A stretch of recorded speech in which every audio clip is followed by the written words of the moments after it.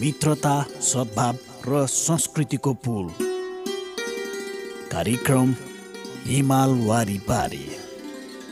Capital media ग्रुपको विशेष प्रस्तुति कार्यक्रम हिमाल वारी पारी।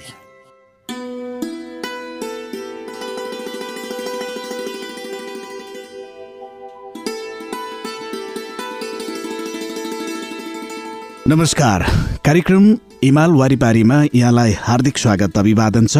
उपस्थित भएको छु म विमल कुमार थापा। कार्यक्रम हिमाल वारिपारी तपाईले यतिखेर हाम्रो केन्द्रीय स्टुडियो क्यापिटल एफएम 92.4 मेगाहर्ट्जबाट काठमाडौँ र आसपासका जिल्लामा सुनिरहनु भएको छ भने पूर्वाञ्चलमा रेडियो सारङ्गी 101.3 मेगाहर्ट्ज मोरङ अनि पश्चिमाञ्चलमा रेडियो सारङ्गी 93.8 मेगाहर्ट्ज पोखराबाट एकैपटक हामीलाई सुनिरहनु भएको छ। सँगै हाम्रा वेबसाइटहरू www.cfmonair.com र www.radiosharangi.com मार्फत पनि संसारभर तपाईले हामीलाई एकैपटक सुन्न सक्नुहुनेछ। कार्यक्रम हिमाल वारिपारीमा हामी नेपाल र चीन बीचको मैत्रीपूर्ण सम्बन्धका विविध आयामहरूलाई कार्यक्रममा प्रस्तुत गर्ने जमर्को गर्दै आइरहेका छौँ। विशेषतः यहाँको सांस्कृतिक आदान प्रदान हुन सक्दछ, भाषिक कुराहरू हुन सक्दछ, त्यहाँका ऐतिहासिक र सांस्कृतिक पक्षहरूलाई पनि हामीले कार्यक्रममा सामग्रीका रूपमा प्रस्तुत गर्दै आइरहेका छौँ। श्रोता, आजको कार्यक्रममा हामीले चिनिया भाषाको एउटा साङ्गीतिक प्रस्तुति यहाँहरू समक्ष राख्दैछौँ।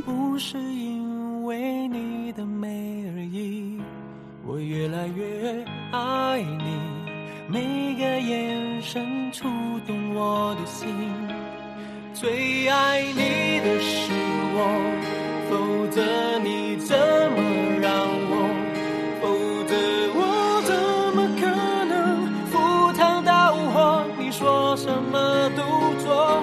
如果这就是爱，再转身就该勇敢留下来，就算受伤，就算流泪，都是生命你温柔灌溉。我要变成童话里你爱的那个天使，张开双手变成翅膀守护你。你要相信，相信我们会像童话故事里，往更多幸福的地方飞去。很爱你，只有让你拥有爱情，我才安心。我愿意为你，我愿意为你，我愿意为你忘记我姓名，只要你真心我回应，我什么都愿意为你。好想好想好想好想好想好想和你在一起。明天我要嫁给你了，明天我要嫁给你了，要不是你问我，要不是你劝我，要不是适当的时候你让我心动。都需要你，但我的心思有你在。I love you， 我就是要你，让我每天都精彩。开始总是纷纷雨中，都妙不可言，谁都以为热情它永不会灭，正是那几年感情赢了理性那一面。 Baby baby baby baby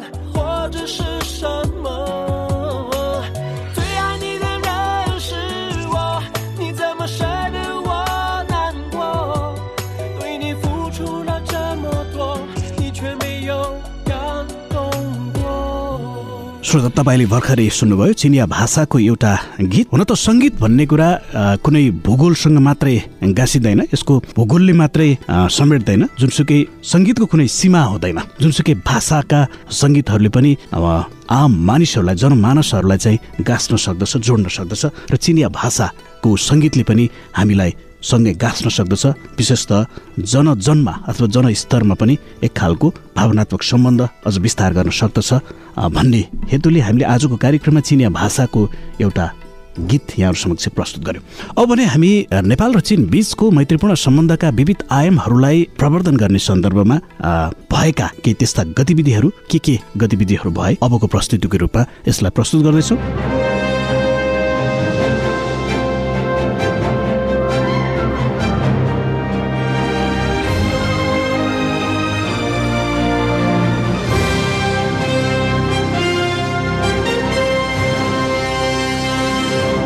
गैरावसीय Nepali सङ्घ एनआरएनए चीनले गुआन्जौ स्थित नेपाली महावाणिज्य दूतावासका नवनियुक्त महावाणिज्य दूत हरिशरण पुडासैनीलाई स्वागत गरेको छ। 13 डिसेम्बर शुक्रबारका दिन परिचयात्मक कार्यक्रम गरी एनआरएनए चीनले पुडासैनीको स्वागतसँगै शुभकामना व्यक्त गरेको हो। 18 महिनादेखि रिक्त रहेको महावाणिज्य दूतावासमा पुडासैनीले हालै पदभार ग्रहण गर्नुभएको छ।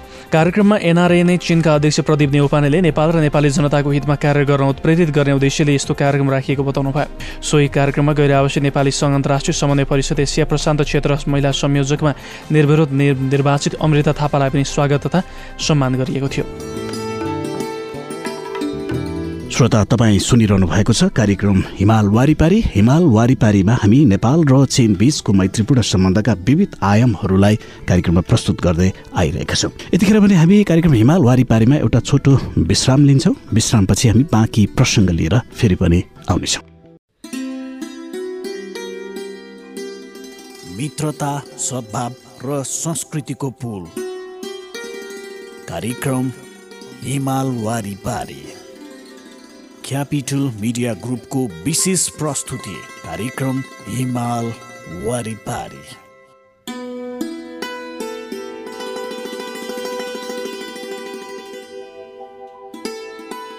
विश्रामपछि यहाँलाई फेरि पनि स्वागत छ। श्रोता, तपाईँ सुनिरहनु भएको छ कार्यक्रम हिमाल वारिपारी। हिमाल वारिपारी तपाईँले यतिखेर हाम्रो केन्द्रीय स्टुडियो क्यापिटल एफएम 92.4 मेगाहर्जबाट काठमाडौँ र आसपासका जिल्लामा सुनिरहनु भएको छ भने पूर्वाञ्चलमा रेडियो सारङ्गी 101.3 मेगाहर्ज मोरङ अनि पश्चिमाञ्चलमा रेडियो सारङ्गी 93.8 मेगाहर्ज पोखराबाट एकैपटक सुनिरहनु भएको छ। सँगै हाम्रा वेबसाइटहरू www.cfmonair.com र www.radiosaranggi.com मार्फत पनि तपाईँले संसारको जुनसुकै कुनाबाट हामीलाई सुन्न सक्नुहुनेछ। कार्यक्रम हिमाल वारिपारीमा हामी नेपाल र चीन बीचको मैत्रीपूर्ण सम्बन्धका विविध आयामहरूलाई कार्यक्रममा सामग्रीका रूपमा प्रस्तुत गर्दै आइरहेका छौँ। अब पनि हामी चीनका विशेषतायुक्त त्यस्ता विविध सामग्रीहरू प्रस्तुत गर्ने क्रममा छौँ।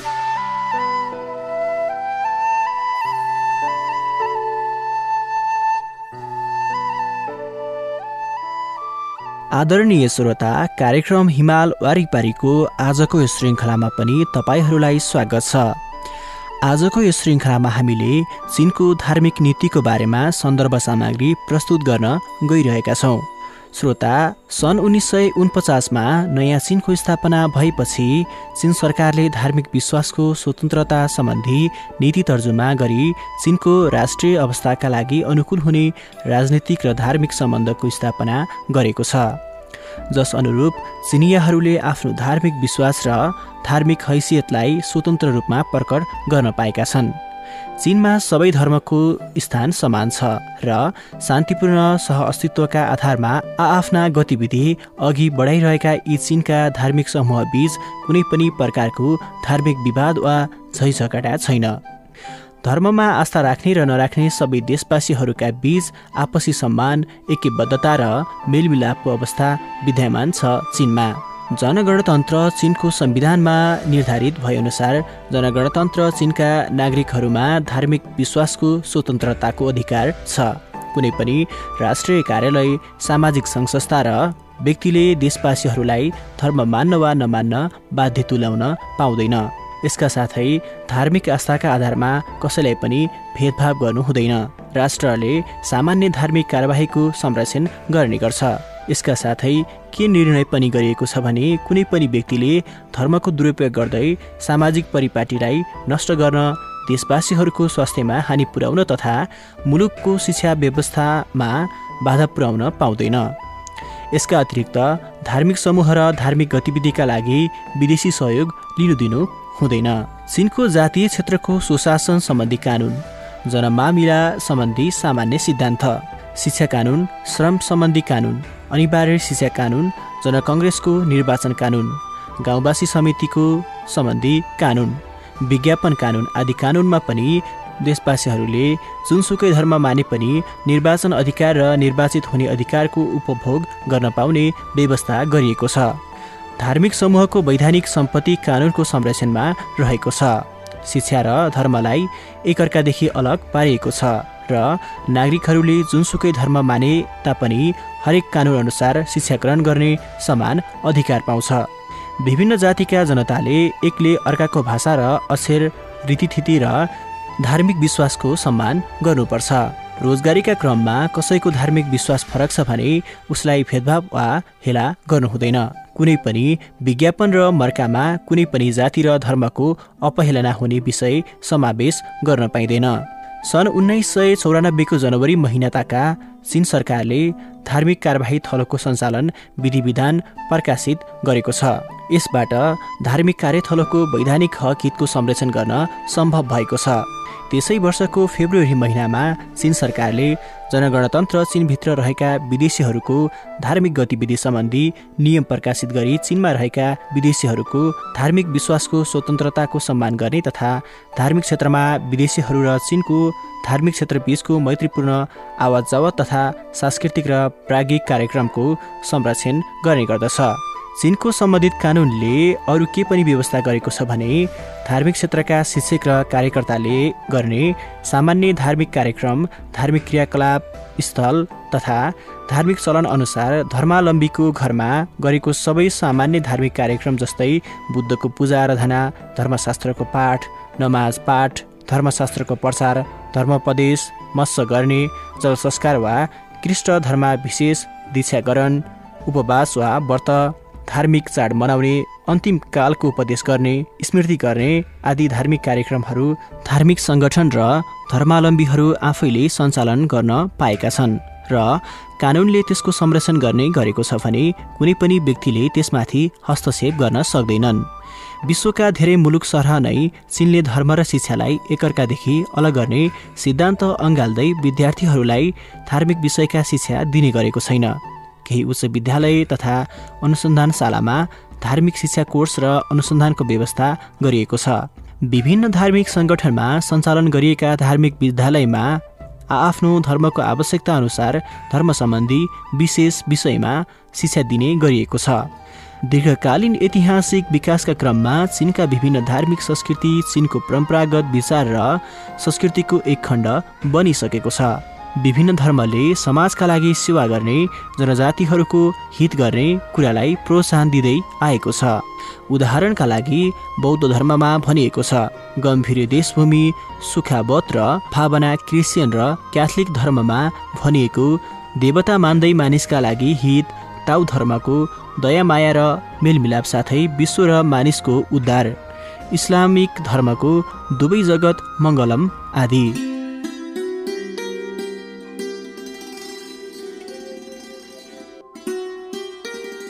श्रोता, आजको हिमाल वारिपारीको निर्धारित समय सकिने लागेको छ। कार्यक्रममा हामीले मूलतः नेपाल र चीन बीचको मैत्रीपूर्ण सम्बन्धका विविध आयामहरू यहाँहरू समक्ष नियमित रूपमा प्रस्तुत गर्दै आइरहेका छौँ। आजको श्रृङ्खलामा हामीले मूलतः चीन र नेपालसँग जोडिएका के त्यस्ता महत्त्वपूर्ण गतिविधिहरू सँगै चीनिया भाषाको सङ्गीत पनि प्रस्तुत गरेका छौँ भने साथमा हामीले चीनका विशेषतायुक्त विशेष सामग्रीलाई पनि आजको श्रृङ्खलामा हामीले प्रस्तुत गर्यौँ। आजको श्रृङ्खला यति नै। भोलि हामी नयाँ श्रृङ्खलामा यस्तै विविध रोचक प्रसङ्गका सँगै नेपाल र चीन बीचको मैत्रीपूर्ण सम्बन्धलाई विस्तार गर्ने क्रममा भएका केही त्यस्ता गतिविधिहरू लिएर फेरि पनि उपस्थित हुनेछौँ। तबसम्मका लागि प्राविधिक मित्र विश्वराज विष्टको साथमा म कार्यक्रम प्रस्तोता विमल कुमार थापा बिदा हुन्छु। नमस्कार।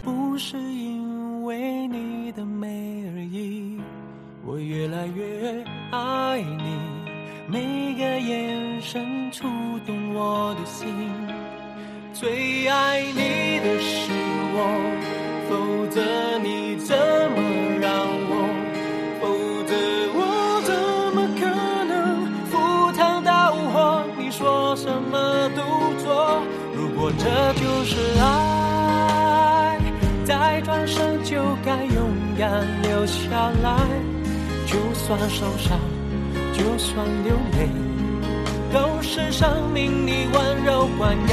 我要变成童话里你爱的那个天使，张开双手变成翅膀守护你。